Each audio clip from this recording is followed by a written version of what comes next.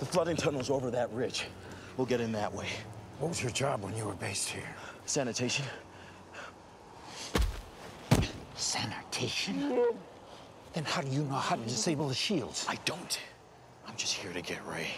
People are counting on us. The galaxy is counting on us. Solo, we'll figure it out. We'll use the Force. That's not how the Force works. Oh, really? You're cold? Come on. I know I don't know much about you, but racing through my head are thoughts about you. Yeah, you know I never try to hurt you, you know, and I hate to see you go. Yeah, I got something to say, wishful thinking, babe. Will it happen? There's been an awakening. Have you felt it? What up, PodChat listeners? This is one of your hosts, Jordan Smith. Super jazzed up because we have finally gotten to the last, well, maybe not the last, but the most recent trilogy in the Star Wars canon, The Force Awakens. We're going to start covering this show. I am joined by, of course, Roger Brandstetter, who is strong with the Force. What up, Raj? The Force is woke. The Force is officially woke. And oh no, I just want to provide a little bit of a refresher. The PodChat show is brought to you by just your everyday group chat conversations, talking about random things from movie, sports, entertainment, dabbling in politics when we're just frustrated and ready to throw things. All of 2017. Essentially, yeah, we're about to roll into the new year, and I think a lot of us we're thanking the Jedi gods or whatever they worship that we are moving on. Midichlorians. Thank the midichlorians for that. So The Force Awakens. This is the first movie to drop from the Disney / Lucasfilm I guess tentpole. Disney bought Lucasfilm, I believe, in 13 or 14. I can't remember the exact year, but it was for like $4 billion. And The Force Awakens brought in like $1.5 billion or so already. So I think they're super close to already recouping the investment that they made there, which is pretty astounding. Let me help. Google yields that Disney bought Lucasfilm in 2012 for a cool $4.05 billion.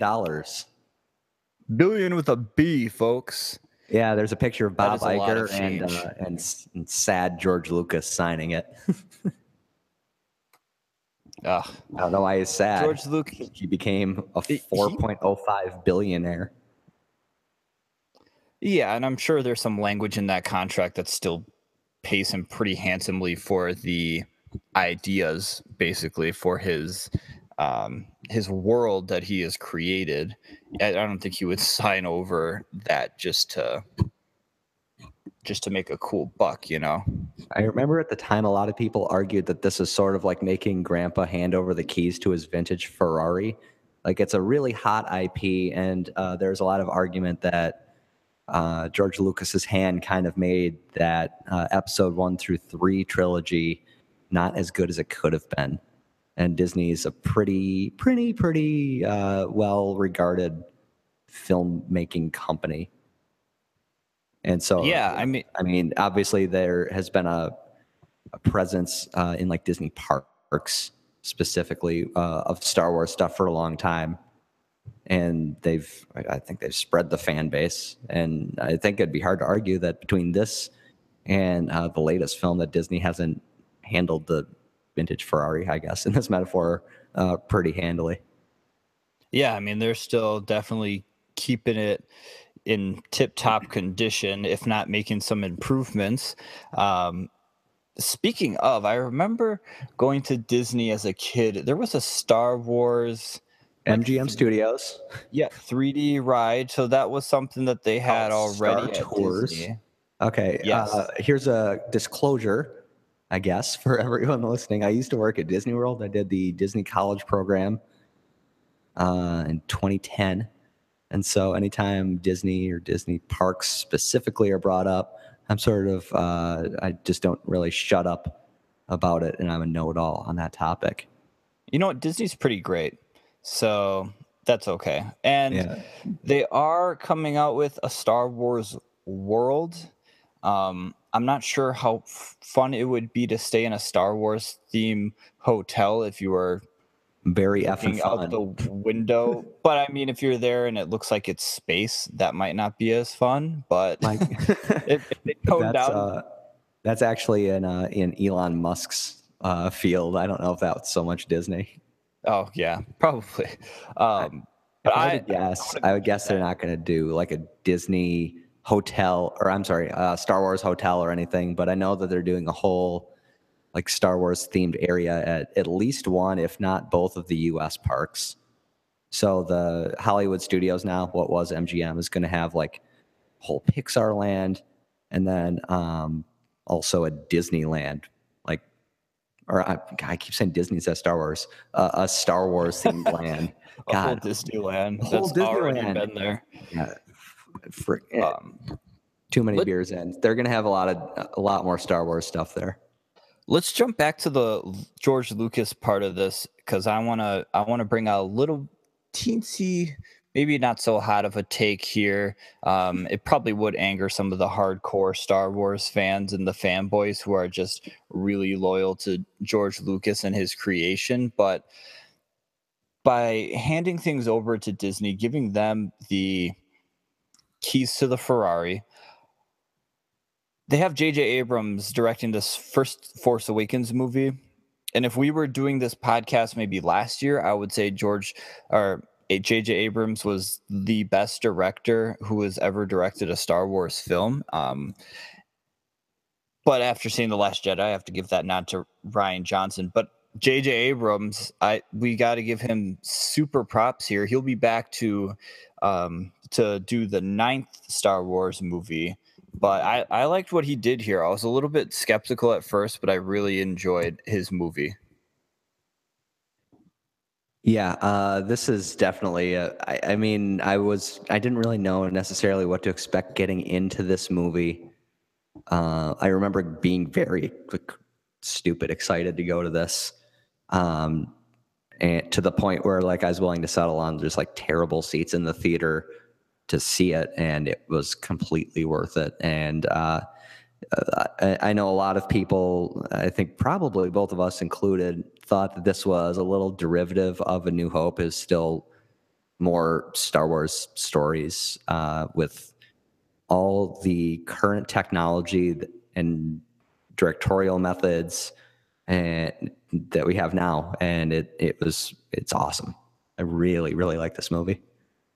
Yeah, it's been, talked about the world over of how derivative it was of A New Hope, but at the same time, it kind of gives you that updated, like you said, technology boost that you kind of wish you'd gotten with the original Star Wars movies. Like if somebody could remake those, but like with the same actors and just kind of give it an upgraded boost, like what George Lucas wanted to do when he added like extra scenes and stuff once the technology caught up.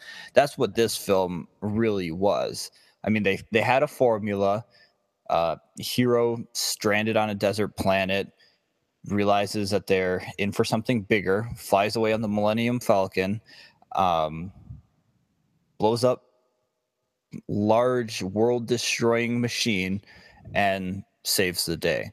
But there's a lot of elements in here that are really different from A New Hope as well.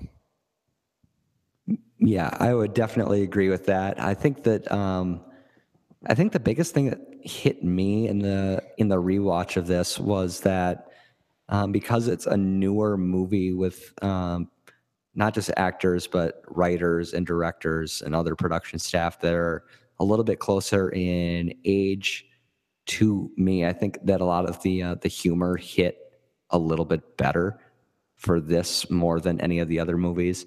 Now, I'm not sure if that's because of the other stuff that I just mentioned, like everyone being closer to the same demographic as me, or just Yeah. because they're trying to make this more accessible generally to people. Yeah, excluding obviously Carrie Fisher, Mark Hamill, and Harrison Ford, there was only, I believe, one other actor in this movie that was acting at the time that the original Star Wars movie came out, A New Hope, and um, let alone being alive. Like some of these characters were not even born until well after Return of the Jedi came out. Um, that actor, by the way, was Max von Sydow. Von Sydow. I'm not sure how to say it, but um, yeah, because he was in Flash Gordon, 1980, inspiration for future Star Wars films from George Lucas. So that's a little deep internet research nugget right away at the top, you know? Love a good nugget. But yeah, Abrams, I was a little bit worried because he did Star Trek already. I was like, oh crap, are we going to get some of the same elements? Not that there's anything wrong with his Star Trek films. I actually think those are a lot of fun, and Chris Pine really nails them. But I was like, how is he going to, just mentally, how do you keep those two projects separate? But he does a tremendous job. I really like the first flight scene when they're in the Millennium Falcon. There's a lot of like the zooming in from far away camera trick and all that other stuff that they do with the camera flipping upside down. I thought that was like really classic J.J. Abrams type of stuff. Yeah, dude, I'm glad you brought that up because I grasped onto that for this whole movie. Like any of the like exterior flying shots of ships with it, I guess it sort of felt like a hand cam view from another ship of watching like the Millennium Falcon or later in the movie when we're looking at Star Killer Base. It seemed like someone is like holding a hand camera, and it was vintage J.J. Abrams. I mean, this is what we see in every one of his movies, but it suits Star Wars so well, especially in this movie. And also especially after seeing the other movies where you can tell that it's like models flying by you versus this one where it is CGI. Obviously, they're the enormous starships, but Are you sure they're not real? But given that this was made in 2014, 15, they look a lot more real, and therefore the movie looks a lot more real. It's just a good look. I really liked it. Yeah, I really like that JJ really put like his own touch on this movie. I think with a lot of directors, they might have been a little bit afraid of, putting a little bit of themselves into like a big franchise like this. Like if you try to twist it and make it too much your own, then people are going to be like, okay, what's going on here? Like I can just imagine like a Tim Burton directing this film and it coming out looking like super Wonka like. I can actually not imagine that. That sounds awesome though. But I like that he did, some of his own signature stuff. He's generally, when you think of, J.J. Abrams' signature directorial moves, you think of like the sun flares and everything like that. But I'm glad he was able to do, some of the more subtle things. Yeah, for sure. I can't imagine how much pressure you would be under as an already established, like any director, I guess, to take over this franchise for this movie, like coming back off of not a loved trilogy in the first three, and to bring this back into the fold as the first Disney movie when you know that they're trying to make this like one of their tentpole IPs, to not just keep the millions of fans, tens of millions of fans that already love Star Wars, but bring in a whole new generation of like young kids, plus just different demographics than you think would love the first Star Wars movies. So yeah, props to J.J. Abrams. yeah, with J.J. Abrams and like Bad Robot Entertainment, you're pretty well aware of him. I think we'll have a better comparison once we see Ron Howard's, or what eventually turned into Ron Howard's solo film, Han Solo film, not solo like by himself. Because otherwise you have Gareth Edwards doing the Rogue One story, and he's a relatively smaller, like not as well-known director just yet. The only thing he had to his credit that was like a major blockbuster was 2014's The Godzilla. And then obviously The Last Jedi is Rian Johnson. He is relatively more known for like directing some episodes of Breaking Bad. So it's not like he is Spielberg, getting the nod. Yeah, that's still not a bad credit, just for what it's worth. Fair. I like Force Awakens as a whole. My thoughts on this are it's very nostalgic. It brings you back to, again, what I imagine the first time somebody actually was in a movie theater watching Star Wars and how that felt, and then going back again and watching it a second time in the theaters. Like, this is definitely one of those movies that if you didn't see it in the theater, that it's kind of an experience that you missed out on. And I don't think, you should miss out on seeing a Star Wars movie in the theaters at all, because that's just kind of part of the nostalgic. But I think the movie is concise, and every scene and conversation really has like a purpose. So I think it was edited pretty damn well. There wasn't any cutaway scenes or things that I thought were just completely unnecessary. And I was like, well, where's this portion going? Yeah, I actually agree with that. I didn't really even think about any excess scenes until now. In my opinion, the longer a Star Wars movie is, the better, up to a point. I don't know if we're ever going to see like a 3-hour Star Wars movie, though at the pace we're at, might be closer than we think. But there's so many people that love this franchise and love this universe that just want to see as much of it as they possibly can.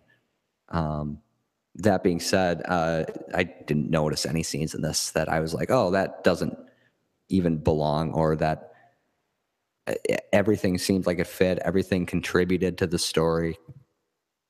Even just throwaway shots for like just adding depth to characters or depth to motivations for them, or just making you feel more immersed in the world.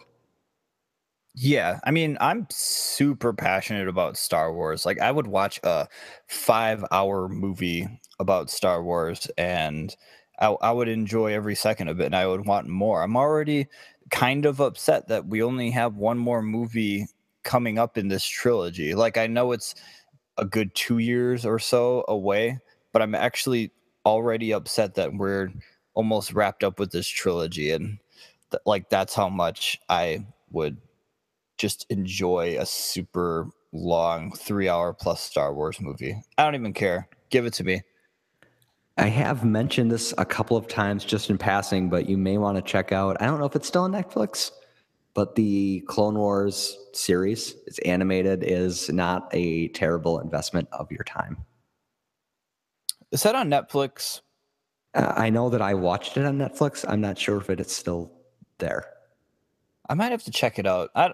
See, part of it is I would rather read about Star Wars than actually watch cartoons about it, and that makes me sound super old because I used to love cartoons as a kid. But hey, man, they're pretty good.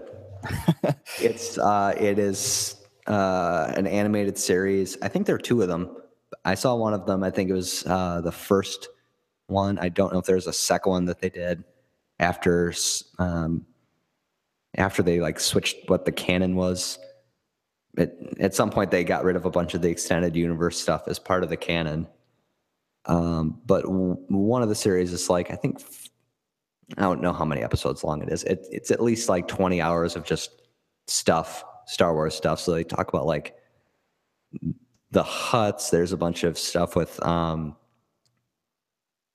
the what are they, Mandalorians? The people who have the same armor as Boba and Jango Fett. There's a lot more Count Dooku, a lot more Sidious.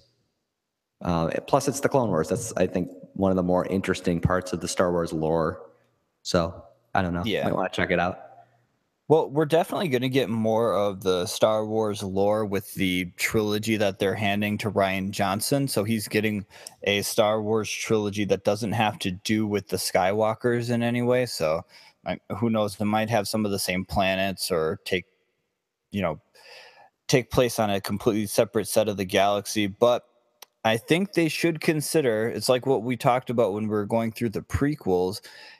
They should consider an hour-long drama for a TV series, like 10 to 12 episodes a season of some sort of Star Wars story. I think that would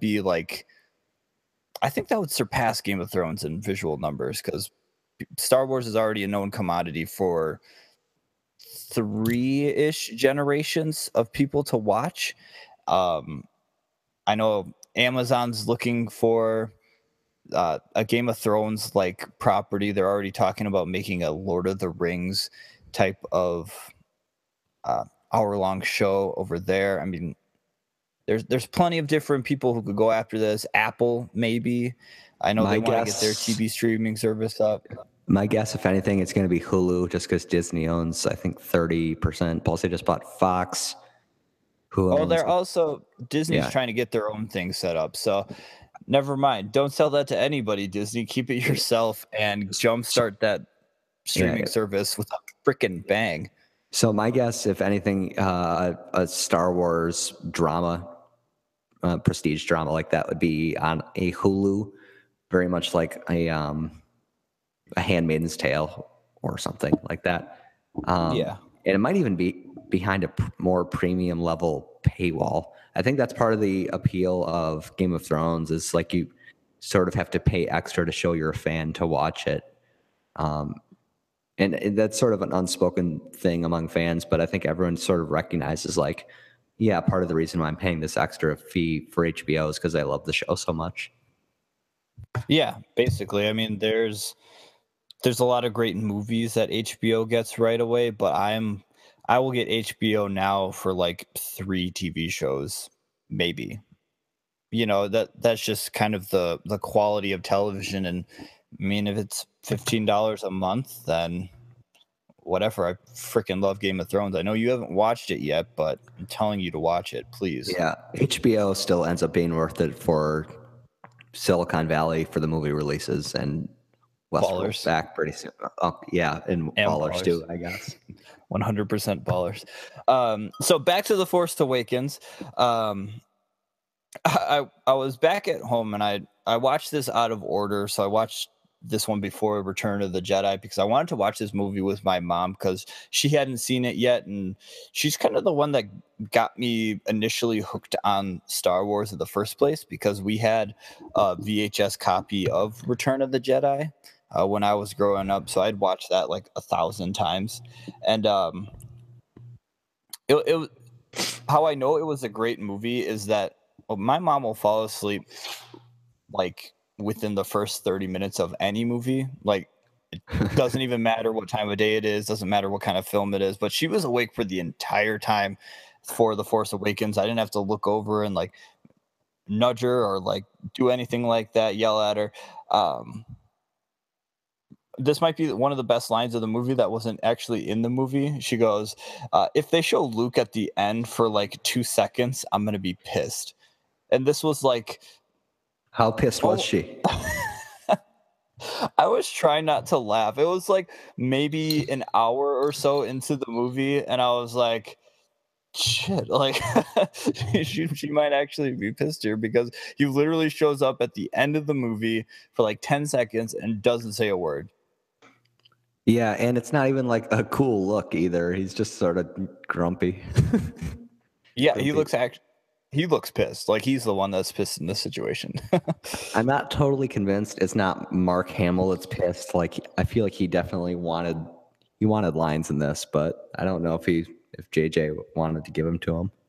He recorded some stuff, like a lot more than what was actually in the movie, but they didn't keep it in the film. They cut it all. Like the no, that's the trailer actually. I was gonna say that there's the part where he talks about how the Force is strong in his family, but that's in the trailer, and they kind of splice that together with his like speech to Leia from Return of the Jedi. Well, you win some, you So. lose some, I guess. Yeah. But yeah, I want to chat a little bit about the cast. So they went the same route they did kind of in the original trilogy with casting some relatively unknown actors. You have Daisy Ridley, John Boyega. If you watch Girls or seen some other more low-key indie films, you knew Adam Driver, Yeah, Oscar Isaac for basically the same reason. You're thinking like Inside Llewyn Davis, and like both of them I believe are in that movie actually. yeah, for sure. I did not know any of these actors or actresses other than the original trilogy Star Wars actors. I had heard of Adam Driver, but like that's only just again because of the HBO account, and I've seen his name, but I hadn't really seen him in anything until this. And I really did like that decision, just because I mean they're obviously all very talented, but also just to like put new faces into the universe that don't already have some other character already sort of printed over them, I guess. So I feel like if they would have put any more established actors in this, it would have, I don't know, colored their character perhaps in a way that the audience would have seen them in a light other than as a Star Wars person. Yeah. Have you ever seen This Is Where I Leave You? Nope. Oh, okay. See, that's where I knew Adam Driver from. I think that was like the first movie I had ever seen him in, and he's pretty freaking great in that. It's kind of like a family movie, like all these siblings come back together after their father passes away. It has like Jason Bateman and Corey Stoll and Adam Driver are all brothers. I believe there's another brother. But yeah, it's actually a pretty good cast. You should watch it, to be honest. Making Dax notes. Shepard. Ooh, I like Dax Shepard. Coincidentally, Ben Schwartz, who was a voice consultant for BB-8, maybe the second best droid of all time. Yeah. But anyway, I like this cast. For some reason, when the casting was announced, I thought I had seen John Boyega in something before, or that I knew him from something. But I never figured out where I saw him before. IMDb is a helpful tool for these things. I looked through the IMDb and nothing really like sparked any memory. Like I feel like I would have to go back and Does his watch name some of sound his like things. someone else's name? I mean, his first name, absolutely. John. His last name, definitely not. John Boyega. But yeah, this is just. I think this is where a lot of the fanboy. We'll get to this in The Last Jedi because I'm definitely going to make a note of it. But there's been some fanboy outrage for The Last Jedi, and part of that, pretty positive, was started from this movie. It's part of that alt-right era that we're kind of stuck in right now, where there's like a small percentage of the First Order here, led by General Hux, who just don't want to see essentially the three main heroes of the story be a woman, a black guy, and a Hispanic guy, and the bad guy's white, so I think there's a lot of resentment in that. But at the same time, when I'm watching this movie, for me personally, I'm seeing a little bit of myself in John Boyega being on the screen and not getting 10 seconds of Mace Windu in an earlier film and be like, see, that's who I would be, but not really doing much. I think Disney definitely made a point to make this more inclusive in terms of having like a female lead. Like Rey is undoubtedly like the lead character, and Finn is another lead character, and there were not any. I don't know. Rey is like the alpha protagonist. She's the Luke of this series, and there was not really a black character other than Lando in the other movies. I mean, Mace Windu, but he was not on the screen as much as Finn is in these. And I think Disney went out of their way to make this more inclusive. And even as like the whitest male, I don't. It's not like I really even noticed this. I don't know how anyone could object to this, and to include more fans getting into these movies just because of the casting. I don't see how anyone could object to that. And it makes the universe feel more rich. Like, of course, there's different colors and genders of heroes in this universe. Yeah, and even in The Last Jedi, it's actually it's pretty great because they add another character that I think is going to be pretty central going forward, who is an Asian female. So it's pretty awesome that they do that. I mean, you still have the titular characters of Harrison Ford and Carrie Fisher and Mark Hamill, so you can't be too upset. And I don't know. I understand, in the 70s, maybe this is just me watching too much that 70s show about how it was basically nerd culture in the 70s. Like, you were a geek if you liked Star Wars. But this is, well, when this film came out, 2015, Last Jedi, 2017, women and girls like Star Wars, It's not something that is just for a smaller subsection of diehards who go to the theater that are, dressed up in Darth Vader and Stormtrooper costumes. It is everybody type of franchise. Everybody wants to go and enjoy these Star Wars movies. So yeah, I think they fully embrace that geek isn't really a derogative term in 2015, 16, 17, like it was when people were first into these movies. So they included more people, more demographics that would like this, more characters that everyone can latch onto. And I think the movie's all the better for it. To quote Marshall Erickson, the only people who haven't seen the Star Wars, Ted, are the people who are in the Star Wars. That's because they lived it. I got that line wrong, but it's true. The only people who haven't seen the Star Wars are the people that lived it. Let's talk about the best scene. What do you think was the best scene of this movie? There was a lot. It was hard to narrow this down. I managed to get... You keep asking me what the best scene is in all these movies. I never take notes on the best scene. I just have like all these other notes. Well, I mean, come on. You got to have a favorite part. Like, which one just gave you goosebumps or took your breath away? If the thing that sticks out to me in my mind in the 4 is that opening scene when they're landing on, I have it in the notes, Tuanul, the first damn scene on when Kylo Ren lands and the stormtroopers are doing stormtrooper stuff, and actually like they're just slaughtering people and they're not missing any of their shots. It's really brutal. Being real marksman. Yeah, dude, that scene it's like an actual Star War. It's not like the rest of I think the literal first order was to get them shooting lessons.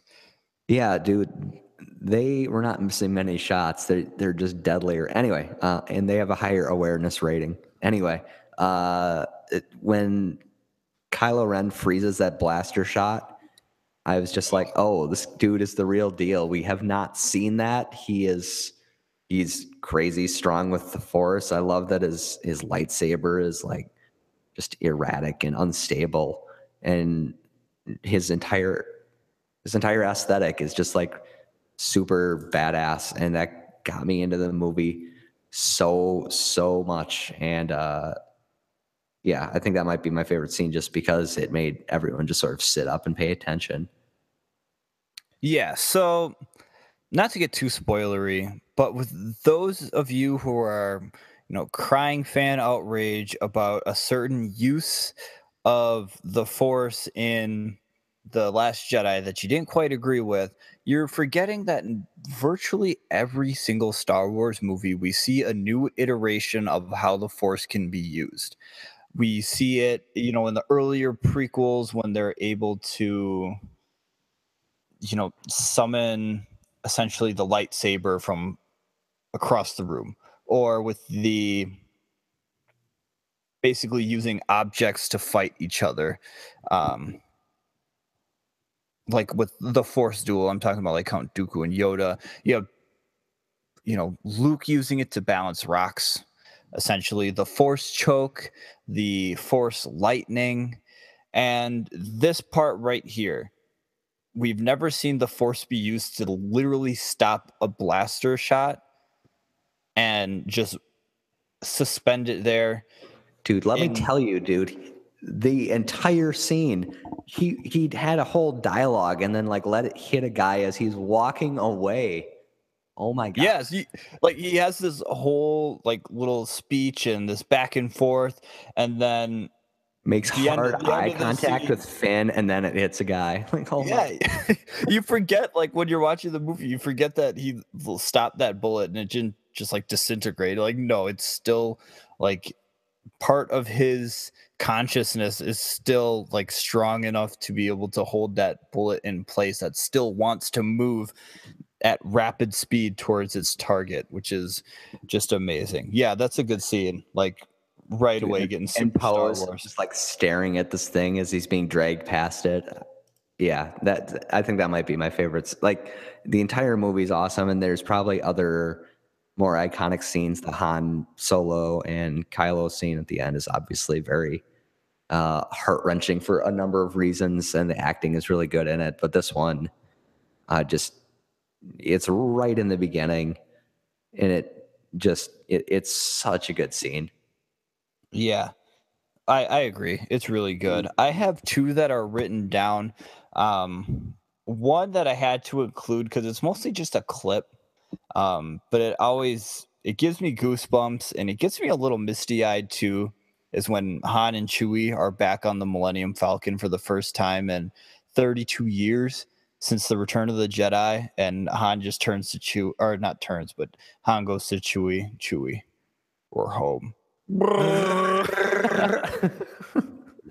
It's great. Like it gets you a little bit misty eyed because that's what this film was supposed to do. It was supposed to bring back the original generation of Star Wars fans, reintroduce it to, a newer generation at the same time, but still provide that same nostalgia factor that you love. And it's something that the prequels didn't really do as heavily.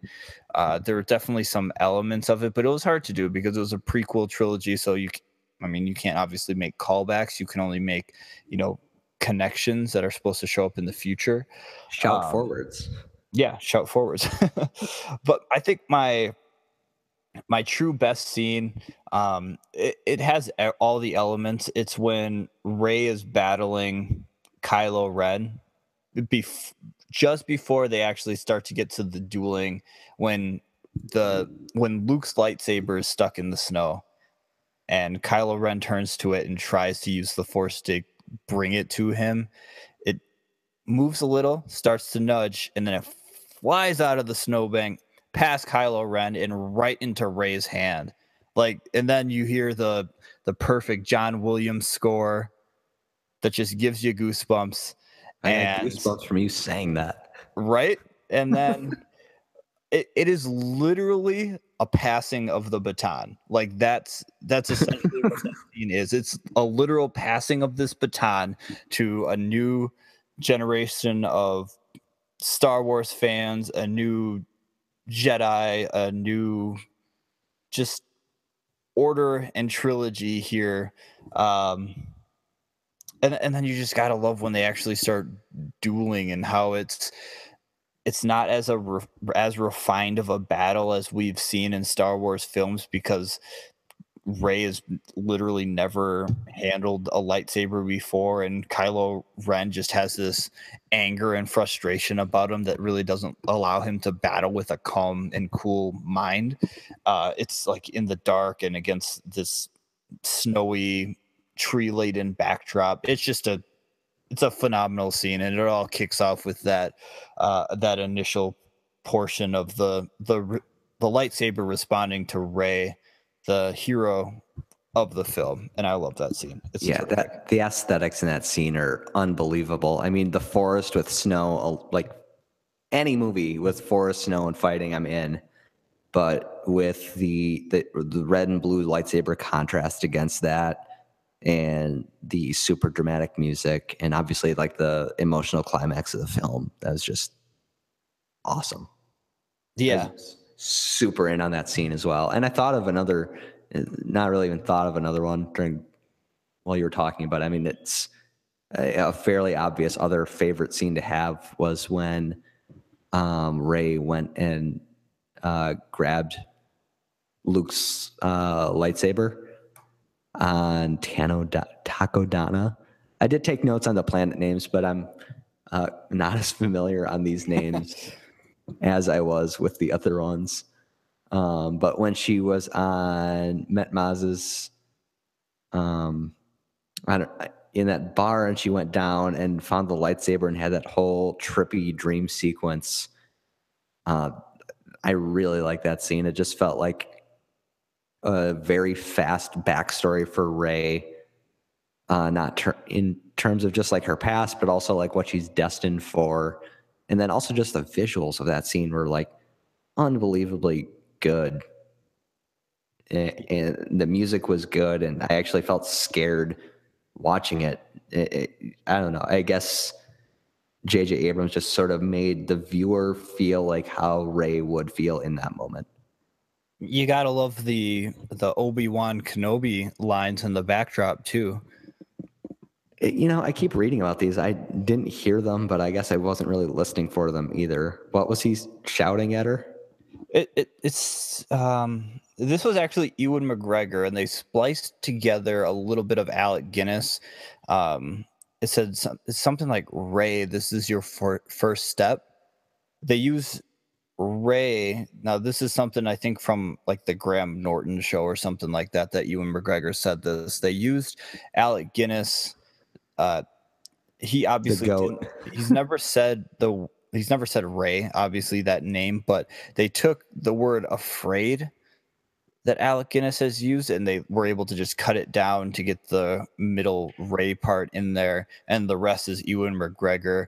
It's very not obvious that it's happening. It's kind of like in Attack of the Clones when Qui-Gon's voice and Liam Neeson's voice tells Anakin, like, no, don't commit mass murder right now. Like, you really have to be listening for it. Yeah, I will have to listen for these at some point. I'm sure there's YouTube videos for this specific purpose. Yeah, pretty much. To kind of piggyback off of my best scene, I want to ask this question. We don't have an answer for it yet. Sorry, spoilers alert. We don't have an answer from The Last Jedi for this. Do you think Finn is a Jedi?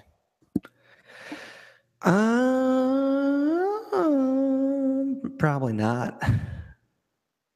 I mean, my thinking for probably not is it seems, I guess it's not really like a genetic thing, but he was a clone trooper. I think he's just like a good soldier. I think very much like, maybe Han actually was, I mean, clearly Han was at least force sensitive. It's possible that Finn is, but I don't know. I guess the answer is I don't know. And there's not really any sort of empirical evidence you can point to other than him surviving through a bunch of unlikely events. And that seems to be like how the Force shows itself in people. What do you think? I think for I think for the sake of the movie, they might focus on just Ray being the one with these abilities. But at the same time, there's a lot of evidence to suggest that he can be if they decided to go that route. So there's, I think, I want to say 3 items that stick out to me most. One of them more so than the others, but the first 2 include him essentially overcoming the programming virtually since he was a young child baby to be a stormtrooper and to kill. Like, that's all he's grown up and known, but he was able to, essentially restart his programming in that area and know the difference between right and wrong. So I think that might be a pretty big indicator.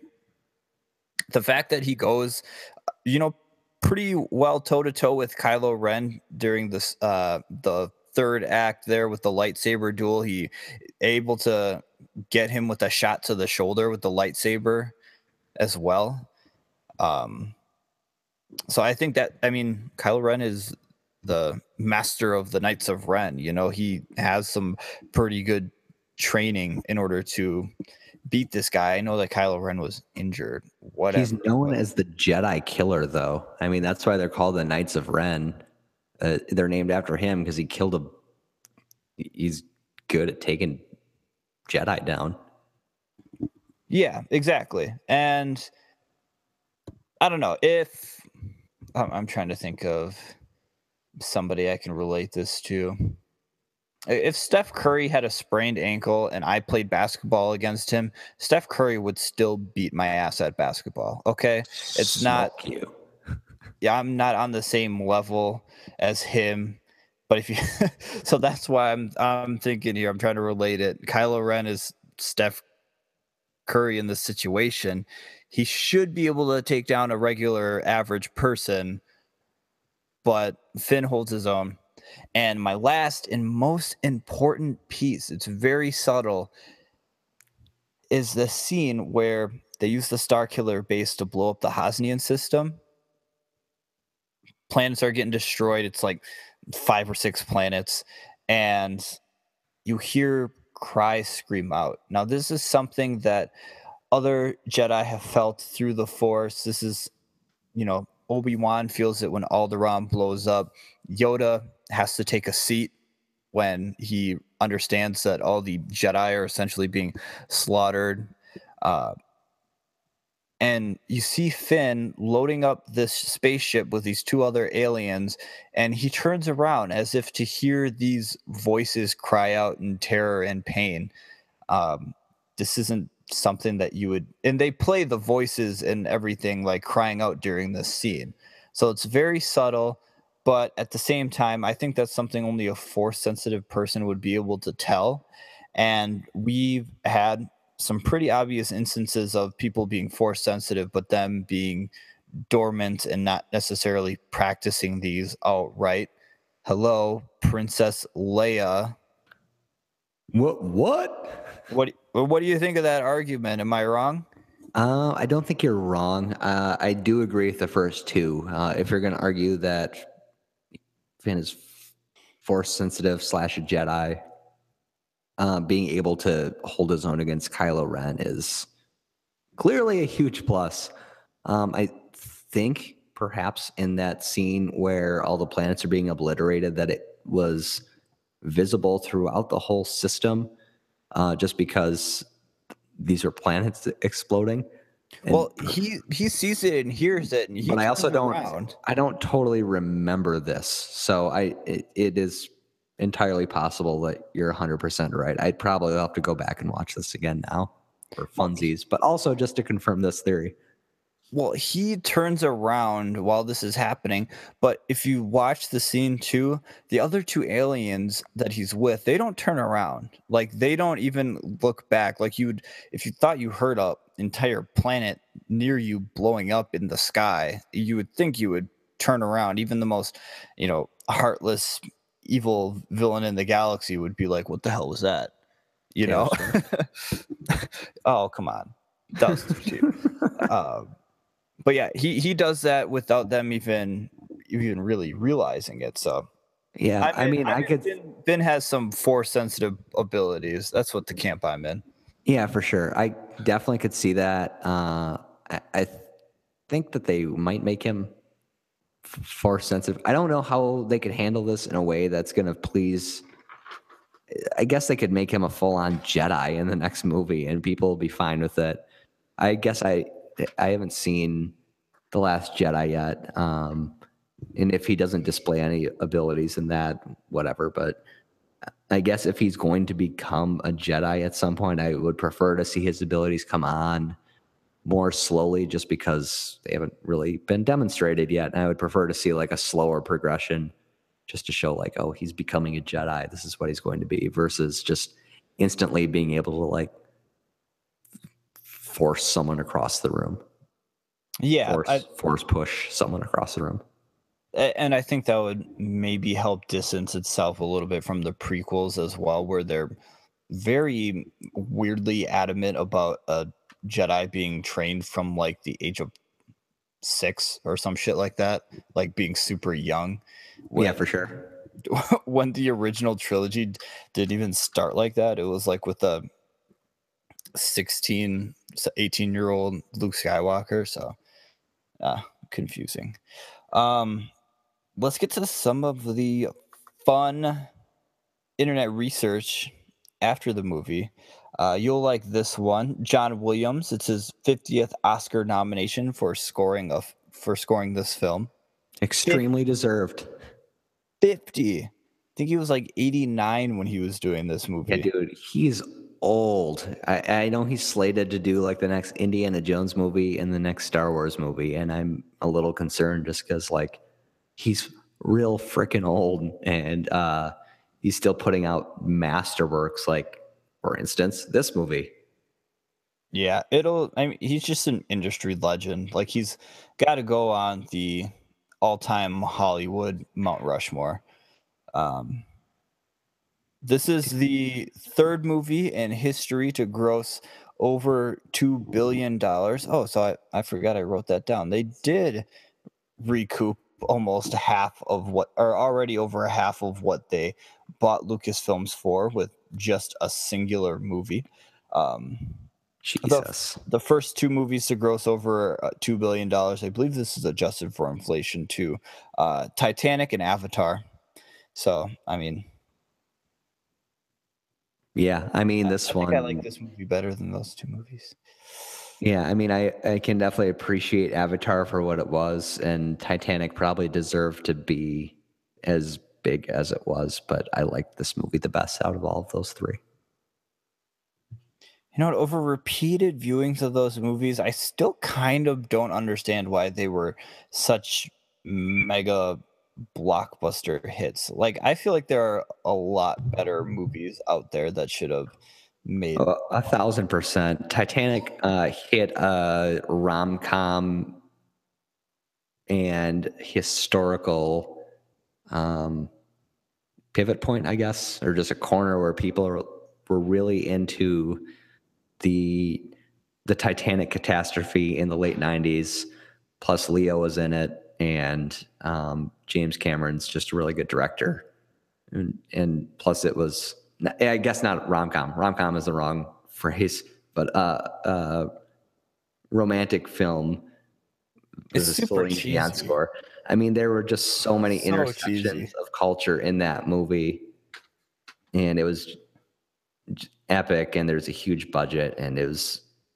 I get why it made as much money as it did, and I guess I do get that for Avatar as well, but mostly just because it sort of, from my perspective, it demonstrated what 3D technology can do in a movie, and I think that was part of the draw of it. Like, people would go to see this movie and go and see it in 3D IMAX or just 3D and just see like, oh, this is, I don't know, they could see the entire planet of Pandora and not really feel like they're there, but like sort of get a scale of what James Cameron was going for. I think James Cameron is maybe one of the only directors other than like a Spielberg or George Lucas, or I guess in this case, a J.J. Abrams, who can create these huge worlds that people will pay a premium to go see because they believe in their artistic vision. He really hit a good point there too with like the IMAX and 3D stuff. Like, I don't know anybody who's just nowadays is like, oh hell yeah, let's go see a 3D movie. Like, no, it's obnoxious, and it was a gimmick for a couple of years there, and I think that's where Avatar kind of slid right into that mini brief cinematic era. Yeah, it definitely helped it. I don't think that there's been a 3D movie as big since Avatar. Yeah, visually, I mean, it's still pretty cool to watch. So, Mark Hamill was paid $1 million for this movie. So I think he might have just taken the Alec Guinness Award. Memorial MVP award. I really wanted to know how much money he was contracted for this movie. $1 million for speaking no lines and for screen time of less than a minute. Like, as I said before, he was meant to have a larger role. They cut it down because they thought he might distract from the main new characters. But good for him. He made a cool $1 million just to stand there on a rock, and he's been doing fine. He didn't even need the $1 million, right? But he's just like, you know what? Just throw that in there. And you know what? I bet you he has some sort of weird contract thing where he makes a good amount of money on something else. Like the George Lucas with the toy rights and advertising. Yeah, Mark Hamill's the voice, the most well-known voice of the Joker from the Batman series. He makes bank off that too. Yeah. But yeah, Alec Guinness just lost his mantle as the do the least for the most award. The dollars per minute award. What, such a high usage rate. Unbelievable. Yeah. His efficiency is off the charts. We got to start looking for that in movies. I think that's it's going to be called the Alec Guinness Award. Who else in other movies would be in there? I think Matthew McConaughey in Wolf of Wall Street is in the discussion. Oh yeah, Matthew McConaughey, definitely. Gosh, I'm trying to think of. I That's wish the I one could. That came to mind immediately. So I don't know how many other ones are going to come that easily. But I wish I could say Damon in Interstellar, but he kind of plays a larger role. I think that was just more of a surprise that he just popped up after not being in any of the advertising. Yeah, it feels like he should be in the awards for his role in Interstellar, but I think he's in it for a few minutes too long to be in this discussion. Oh man, I'm gonna start deep diving. I mean, you obviously get the random cameos and stuff like that, but it's got to be a little bit more than a cameo, I think. Yeah, I think it has to be not a featured role, but you have to have enough screen time that people are happy that you're there and it's not like a goof. And well, also you have to get paid $1 million+ for this just to even hold a candle to Mark Hamill or Alec Guinness. I'm pretty sure Mark Hamill was second billed. Like, I know Harrison Ford was the top billed actor for this movie, but I'm pretty sure Mark Hamill was like second or third. Like it was Ford, him, and Carrie Fisher. That is unbelievable. Which is pretty freaking amazing. So let's hit up this new cast. This will be one of the good times we can have for potential casting estimations. Let's start off with Kylo Ren. We're running a little short on time here, so we kind of got to go through these quick. Kylo Ren potentials were Michael Fassbender, Hugo Weaving, Lee Pace, Eddie Redmayne, and Jimmy Smits. Was that last one a joke? It was. I just wanted to throw that in there because I would have killed Jimmy Smits to have made a reappearance. I was mad that he hadn't made an appearance yet in this podcast. Overall, I thought it was probably good that it was someone relatively unknown. Yeah. And plus, I think that Adam Driver handled like the the the rage of Kylo Ren better than I could imagine almost anyone else handling it. Like even if he's in a mask, like smashing his lightsaber and being like eerily calm when his mask is off. When You're he's a little talking with, worried about how well he handled that. dude, I love Kylo Ren in this movie. I wanted to talk about that more. It was just I love his entire aesthetic, and I love how like he's clearly just like this evil dude, and he's so conflicted.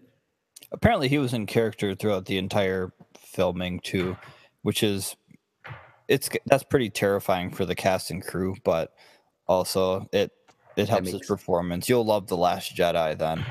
dude. I don't see anybody else taking over for this. If it was Michael Fassbender, I would have just been thinking it was Magneto somehow in the Star Wars universe. Like I think he would have. I mean, they're both villains, obviously. I think he would have played that a little bit too close to that. Can only Le- play so many seminal bad guys. Yeah, exactly. God, I'm so out on Eddie Redmayne. I don't really like him in anything that I've seen. So I would have hated him as Kylo Ren. Have you ever seen, oh man, what's that really bad movie that he's in? It's just terrible. You're going to have to elaborate. Oh man, it's The Danish girl? oh hang on. I have to look this up because I have to take like Theory of Everything. I was very not in on that movie despite it being Oscar nominated. Les Miserables, he's in oh Jupiter man. Ascending. Jupiter Ascending. Okay, so I wanted that movie to be good because I love Mila Kunis and Channing Tatum is pretty good. He was so bad in that movie. Like if people saw Eddie Redmayne in the way his performance was in Jupiter Ascending before they saw The Danish Girl, they would not have given him that Oscar. Like if I had a vote and I saw Jupiter Ascending and then The Danish Girl, I would have been like, no, this guy does not deserve this. He is not a good enough actor for this sort of acclaim and esteem. Oh man, it was so bad. I'm out on Eddie Redmayne. He's not a good actor. He can only play roles in which he's just going Perfect. over the top. Like no, like he's got to play Stephen Hawking in a wheelchair or like a woman. Oddly enough, he can't play like a regular male human being, which is super weird. I don't understand. Like I didn't mind him in the as Stephen Hawking. I just thought it was so overdone. And also I didn't think that script was as good as the other movies that year, but I also haven't really seen him in anything else, and I'm not defending him in any way, shape, or form. Fantastic Beasts and Where to Find Him he's okay in that, but I can't get past it. I don't even like his face in that movie. I didn't see those movies because of the trailers, because of his face in the trailers. So I guess I'm sort of on your side in this one. Colin Farrell steals that movie. He's the best actor in that. Colin Farrell sans. Yeah, I'm ready for the Colin Farrell sans. Let's move over to Rey. So Daisy Ridley, obviously relatively unknown. We got some knowns in this one though.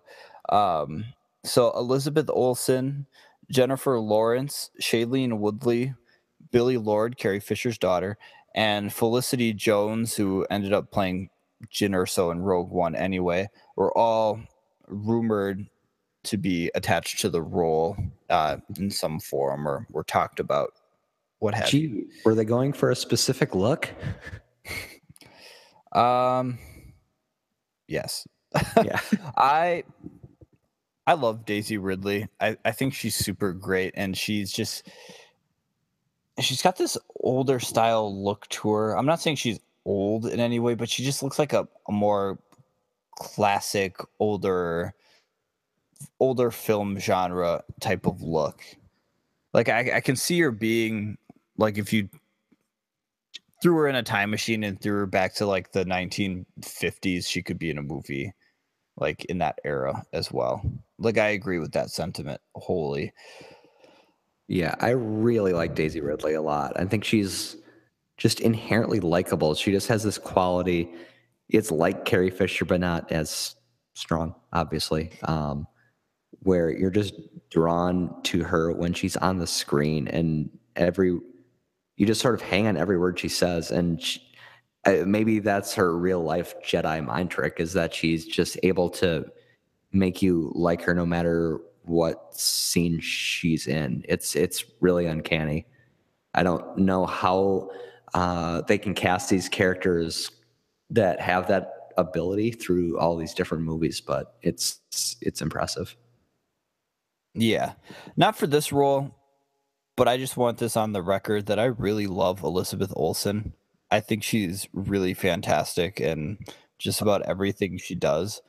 Oh, Not 1,000%. not sure I'm seeing her quite as a Jedi. Love her as Scarlet Witch. I think she's fantastic. But yeah, Jennifer Lawrence, Shailene Woodley, not really buying it. They already have their tentpole franchises, and it's one of those things where If Katniss was Rey, I would lose my goddamn mind.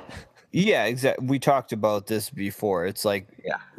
if you have actors Fassbender. with that level of notoriety already and already having been in several franchises, then you can't look past that. Like it's hard to see. It's part of the whole diversity in casting thing, like not just demographics, but also like I just want to see different actors and actresses play different tentpole roles. Yeah. With Poe Dameron, so Joel Edgerton was talked about, even though he already played Luke Skywalker's uncle in the prequel trilogy, which is kind of weird. Otherwise, Michael Fassbender's X-Men counterpart, James McAvoy, was talked about, as well as Chiwetel Ejiofor. I'm not sure if I'm pronouncing that right, but yeah, Chiwetel Ejiofor. I think he would have been pretty good. I like him as an actor. Not entirely overly well known. I think he would have slotted into that role pretty well, but I think Oscar Isaac's pretty damn good. Yeah, and he just pulls off the fighter pilot aesthetic. I don't know. He nails it. I liked him immediately, and I loved his chemistry with Finn immediately. He's just a really good actor. I like him a lot. Yeah, no complaints there. Not really looking at James McAvoy for that role. Speaking of Finn, his partner in bromance, I only have two names written down. Jesse Plemons. You'll most notably know him from Breaking Bad and Friday Night Lights. He was not in the discussion for this. That's what I have written down. I don't know if it was serious or if that was just a bad rumor, but What's the other name? Ray Fisher. So he's primarily a stage actor. He's Cyborg in Justice League right now. But he was the other one that was talked about for Finn. Jesse Plemons? Are you kidding me? Yes, Jesse Plemons. Damon? I don't know. Okay, I don't know where that came from. And yeah, that's an odd one, isn't it? So, like, I liked him in Breaking Bad, but the reason was because he's like a fucking creepy looking dude. He's like, he has this dead-eyed stare that makes him good for like a neo-Nazi meth dealer who like is trying to kill little kids. I can't see him being a hero in the Star Wars universe. And I didn't see Friday Night Lights, but he just doesn't have a face where I could see him being Finn. I know him primarily, well, not primarily, but firstly from Friday Night Lights, because I watched that before Breaking Bad, and I think he could have. Looking. I don't like him. I think he could have done it. Honestly, I think he could have done the role. He's a very talented actor, and I'm sure that I'm very biased. But come on, man. I like John Boyega. I think it's great to have an African American number 2 in the movie. Also, Yeah, out of the three between Jesse Plemons, Ray Fisher, and John Boyega, I clearly would rather have it never be Jesse Plemons. And Ray Fisher looks like a nice enough guy. I don't know. I think John Boyega nails this one. Yeah. He was going to voice that in his native British accent, but then they decided that wasn't feeling very right, so they gave him an American accent too. That's just a little tidbit about Finn. That's pretty neat.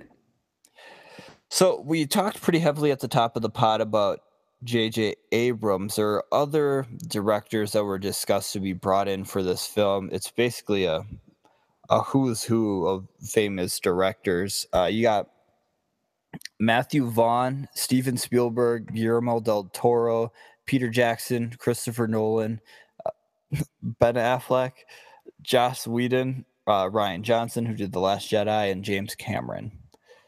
I like what J.J. Abrams did with this. I think these other directors would have been able to put their own sort of touch on it, and it would have probably been close to the same movie. Run down the list one more time. Matthew Vaughn, Spielberg, Guillermo del Toro, Peter Jackson, Christopher Nolan, Ben Affleck, Joss Whedon, Rian Johnson, James Cameron. Okay, I'm just partially doing this so I can look up a couple of these guys' most famous movies. I think they did make the right decision. I mean, just given the box office results of this, they made the right decision. Yeah. I mean, Spielberg would have been probably the closest to the same movie as Abrams. Rian Johnson definitely he's the best director of a Star Wars film, though, I have to say, right as it stands right now. Christopher Nolan, his Star Wars too iteration, much. They would be trying way too hard with that, and also he would have made it a lot more complicated than it needs to be. It would be super self-serious. Yeah, Nolan might be my favorite director, but he's not right for Star Wars. Yeah, it would have been super self-serious. And at the same time, I'm glad it's not Matthew Vaughn either. I mean, I do like his movies a lot, but I also don't think that it's not that he's not serious enough, but Kick-Ass and Kingsman type of movies, I think, are a little bit different than what you're going for in terms of tone between one of those movies and a Star Wars movie. Yeah, and I also read that his reasoning for not accepting the directorial spot was because of creative differences that were related to not wanting a female lead. No, I'm not sure if that's because...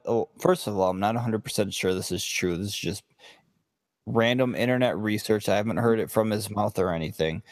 But I don't know if that's because he doesn't genuinely feel like he can do a female lead justice and be able to provide that same voice that, say, a Patty Jenkins or Ava DuVernay would be able to provide. But when I read that, I was like, wow, that's super douchey, and I'm glad that he did not accept that spot. And then when you look at his other movies, then you're just kind of like, oh, you mentioned Kingsman and Kick-Ass, and obviously he's just super into having the male lead be the hero and the central focal point. So it's like, hey man, you just described 75% of Hollywood directors. I mean, yeah, essentially. Yeah, and it's largely been fine, but for someone to explicitly say that is not great. I don't know. It does make me judge him a little bit differently. And man, what a douchey thing to say. Yeah, I'm not sure of the context of it, but yeah, that's kind of the element. Does Kylo's rip? Excuse me. Does Kylo Ren's ship seem like really, really large to you? It is super big. Yes. Like in every scene, I noticed that. Like it's a huge ship. It's modeled after the transport that the Emperor takes in Yeah, for sure. Strikes Back or But I always Return. notice like when it's taking off, it's like 7 times as big as any other ship. I mean, hey, it's a flex. It's a flex move, you know. Size matters. Okay, so let's wrap up a little bit. Harrison Ford was paid $25 million for his role in this. Um, Spoiler alert: Harrison Ford's character Han Solo, rest in peace. He does not make it to the end of this movie. He finally gets the heroic death that he's been lobbying for since Empire Strikes Back, and he gets paid $25 million Hey, for don't one spoil movie. this for me, but I'm still holding out hope that he comes back in the next movie. I'm probably going to see it tomorrow, but You know, you never know. in interviews, he never mentions or doubts that Han Solo comes back in any form or way. It's not a complete retirement of the character, and of course, as we've seen, he's come back to do Indiana Jones 30 years later, and obviously, he did Han Solo 30 years later. So it's not entirely out of the question.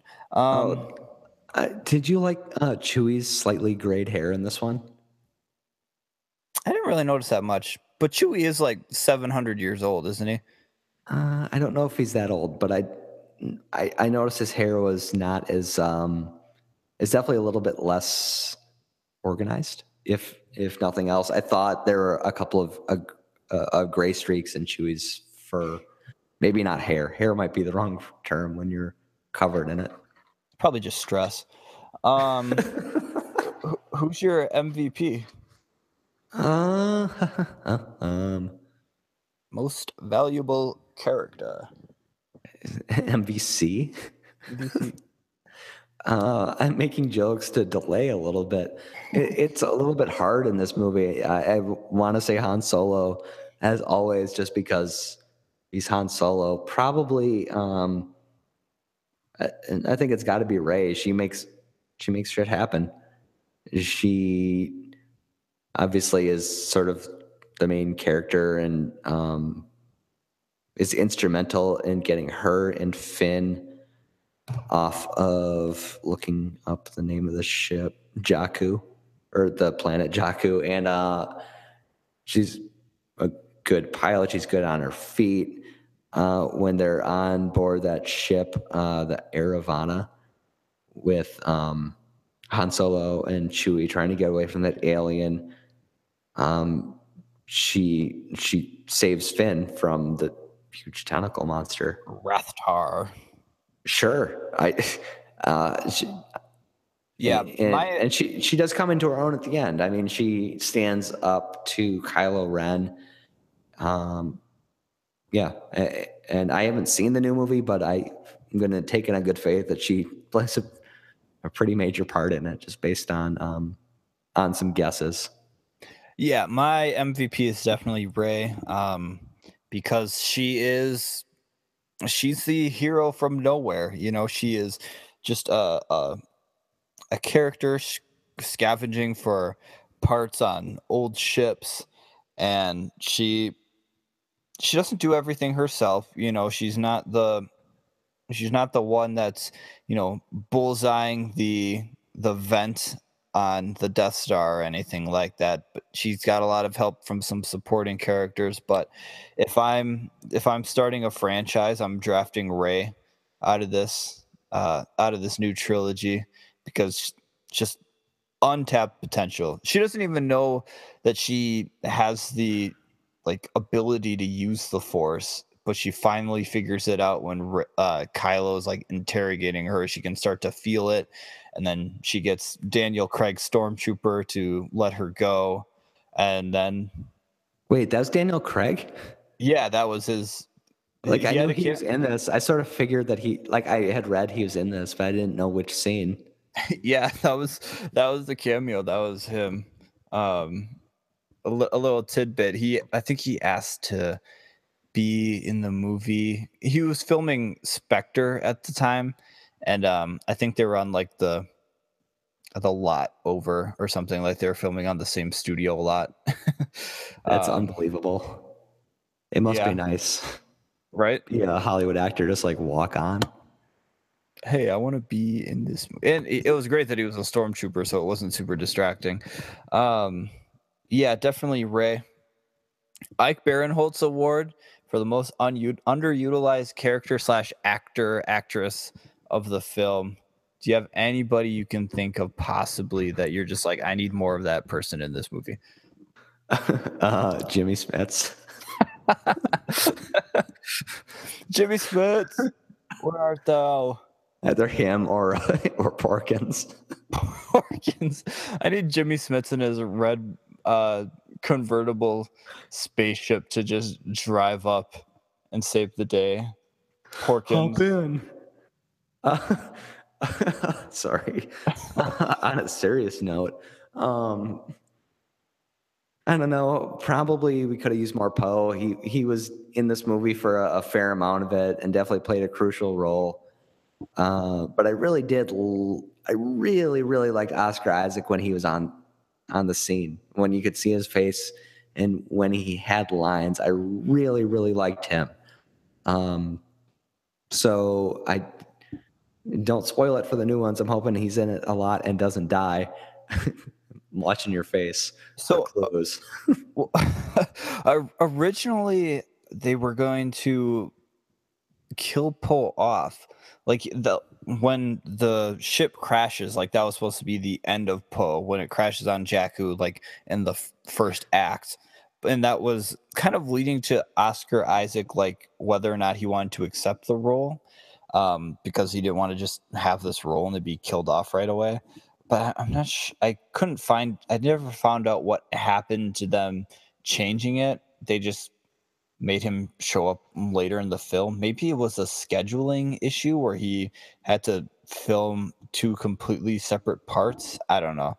But my IB award winner is Lupita Nyong'o, Maz Kanata. Okay, she's the Oscar-winning Lupita Nyong'o, and she's in this film. Not only is she just playing an animated alien, which is a total misuse of her abilities and skills anyway, because I need her on screen at all times, but she does not get enough screen time. She's in there for the second act. She is hilarious, first of all, and great when she's on there, but man, I could have used her definitely in like the last portion of the movie too. Maybe being on the rebel base, helping Leia out or something like that. Man, I could have used more Maz Kanata, and she was definitely underutilized, and an actor or actress of Lupita Nyong'o's stature. And I know they did a lot of things right in terms of casting for diversity in this, but swing and a miss on that one. Yeah, I feel like they have so many people that want to be in these movies, and they have to make these like tough decisions, and it must suck to be the director and to have to cut people like that out of this movie just because I guess it must be just time constraints, which sucks because like you have so much talent that wants to be in this enormous movie, and you have plenty of time to put everyone in, but you also want to have a coherent story, and it must be tough. I can't imagine how much pressure that these directors are under. Yeah, it's got to be odd because you got to think about the movie first. So, but let's wrap up with best line. For me, it's either Chewie or home, or a secondary one is when they're on the planet trying to figure out how they're going to destroy the Star Killer base, and it's Finn, Han, and Chewie. And Finn goes, "We'll figure it out. We'll use the Force." And Han Solo is like, that's not how the Force works. I just thought that was hilarious. Like this person, Han Solo, who originally thought it was just mumbo jumbo religion, is now like, I know how this works, and that's not how this works. And that line was just delivered so hilariously. Mine's one of these aforementioned humorous parts where Han Solo, Harrison Ford goes, have I ever not delivered for you before? And the other guys go, yes. The other guys go, twice. And Chewie just goes, yup. Name the second time. So A lot of good. I love lines. that.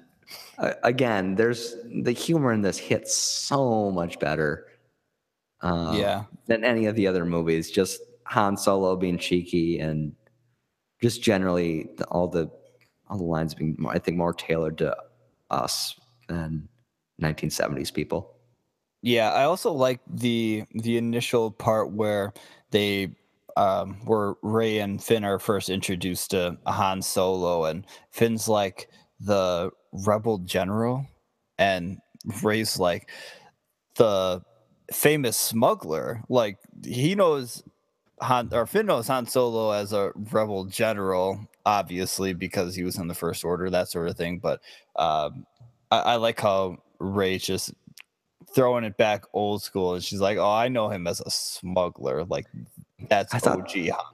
Yeah, I really like that choice to make the script like that, to make them have just different understandings of this person, this legend in their universe. Essentially just a living legend. Like it helps you really understand, like that's where we're at in this world, is like Luke Skywalker is a legend and General Leia is a legend, and that definitely a good writing there by our good pal Lawrence Kasdan, just coming in and throwing 100-mile-per-hour fastballs. Can we talk about Kylo Ren for like a minute? Oh, we should save that for The Last Jedi, because you'll have a lot more to talk about for Kylo Ren, trust me. All right. Does he wear his helmet a lot in the new movie? Spoilers, not really. Okay, then I want to talk about it right now. He looks so much cooler than Darth Vader. I like him so much better. He doesn't have the COPD thing where he's just like breathing way too hard into it. He looks like he's actually athletic and like he could actually take down a Jedi. He looks very menacing and speaks like a Sith Lord should have. Yeah, I mean, obviously Darth Vader's like just this big, bulky, like embodiment of evil, whatever. Kylo Ren looks like he could frickin' light Luke Skywalker up. Yeah, I mean, he looks like he's like a cross between Darth Vader and Darth Maul. Like if those two I had written down a bastard Sith baby, and it would be Kylo Ren, just like the pure evil crossed with like badass athleticism. Yeah, exactly. I mean, Kylo Ren is super evil, but also he looks like he could dunk on you. Good. Just wanted to get that out there. All right. Well, we'll be hitting you with The Last Jedi in a little while here, PodChat listeners. We're going to have Quinn from the DC Universe stream of podcasts hop on, and we're going to do a 3-person talk. This one went pretty long. We had a lot of thoughts on it, but I have a feeling The Last Jedi, especially based on how long The Last Jedi is as a movie, that one might go a little bit longer. But hang in there with us. We hope you are enjoying it. Any last thoughts, Roger? You can follow me on Twitter at ROG_PODGE. That's Raj_Podge. I don't have that many hot takes on Twitter these days, but if you follow me, I'll probably follow you back. You never know. You might see some nice retweets. And as always, please subscribe to the PodChat show. Yeah, subscribe. iTunes, Google Play, Stitcher. And this is Jordan Smith at Jordan_Smith27 on Twitter if you want to follow me. This will probably be the last time you hear us before the new year. So everybody enjoy, have a safe and happy New Year's, and may the Force be with you. Girl, you drive me crazy. I'll call you my baby. We can sleep in later.